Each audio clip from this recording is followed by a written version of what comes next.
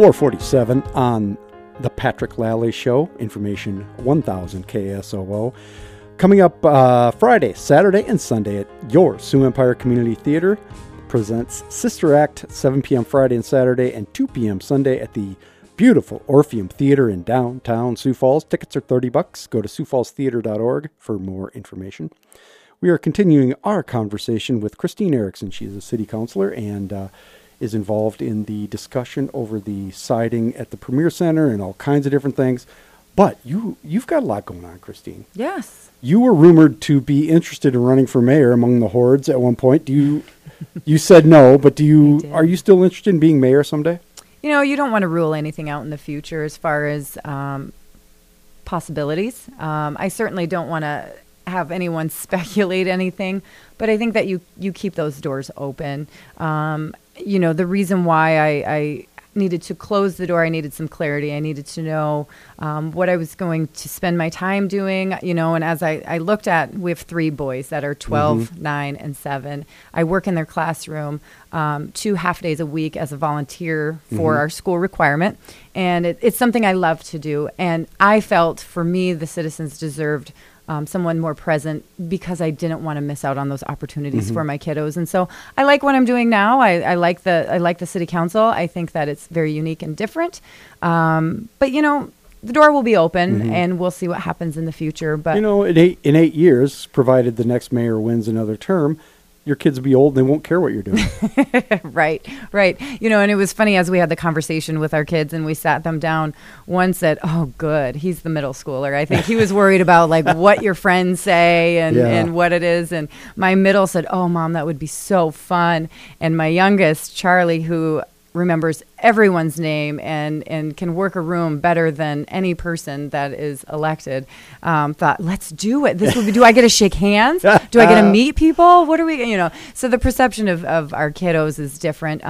But, you know, there's a great pool of candidates right now, and I would expect there to possibly be more. Are you throwing your support behind anybody in particular? You know, I'm not, because, you know, I potentially am up for re-election for city council. I haven't made anything official at this point, but that's obviously what we're leaning towards doing. And so for me, I'm excited for new leadership. I'm excited to see what could be different. I certainly admire that seat of mayor and the responsibility that it comes with, but I'm excited to be able to be able to see how things could be different and what could happen. And that's no criticism over our current administration. It's just everyone leads differently. And, you know, I hope that there is a real collaborative effort between the council and the next mayor's office. I think that's something that's important to the councilors, but there's so many important issues that is not even on the radar of citizens. If you asked them what's important, they wouldn't say, "Oh, I hope you work with the council." They're not going to say that.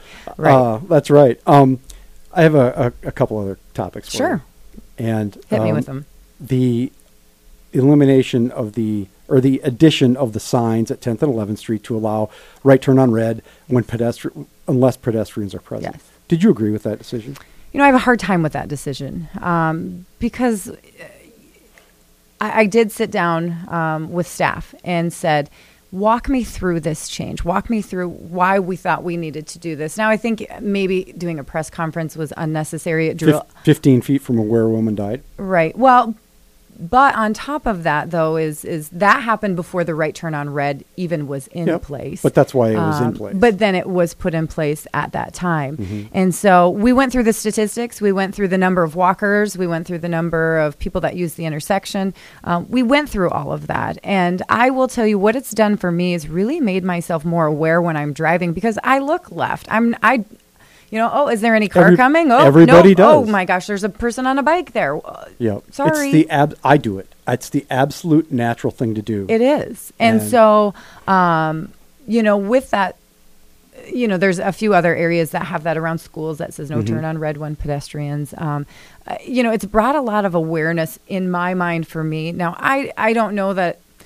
I don't know that it was necessary for that change. And we see the walkability of downtown. We want people to walk. We want people to be outside. We want people to use the downtown area differently. And so for me, you know, you can make those changes and make downtown unique. You don't have to make the same rules citywide, but you can create this boundary around the downtown area and say, you know what, we want to really increase pedestrian walkability, bike riding, whatever it is, and go from there. But I don't know if there's changes coming. There's certainly some conversations taking place amongst council as far as what it could look like and what we could do, if anything. If it leads to a broader discussion about improving walkability and safety for pedestrians and everybody else, that's a good thing, right? Right. Absolutely. And I will commend, I sat down with Director Cotter, and he went through all of the safety things that we've done and changes. I saw the email. And I'm sure that went out. And, we do some amazing things. Sure. We do. And I don't want to take away from that, but let's also just make sure. I will say this, though. I saw the email. It was a list of all these grand and glorious things we did. Some of them were not grand and glorious, and many of them didn't have anything to do with the issue. Right. So I can understand that, yeah. That was a little disconcerting. Right. Also, I happen to know that the same person who did the videotaping at 10th and Minnesota did the same thing over at 26th and Discovery, which they point to as this great success, and it's the same thing. People don't stop, they don't look, they're looking at their phones. So, I mean, there needs to be something greater done, and if this leads to some of that, that's wonderful. Right. And I believe the conversation is still taking place, and I think it's important to note that there were people that really wanted it to be changed and people that really didn't want it to be changed, and so as a counselor I have to wade through some of that. I didn't get to necessarily vote on it because it is a day-to-day operations. Right. There has been no council action on this. No, there has not. But there could be. But I think it's a slippery slope if the council votes and says at this intersection, we shouldn't vote per intersection. No, that's why it needs to be a broader conversation about the downtown area and what we want it to be. We're here with Christine Erickson, City Councilor, and we're going to come back with our remaining just couple of minutes, maybe a minute, and we're just going to kind of have a speed round here of questions. Sure. So this is the Patrick Lally Show on Information 1000 KSOO. You keep putting out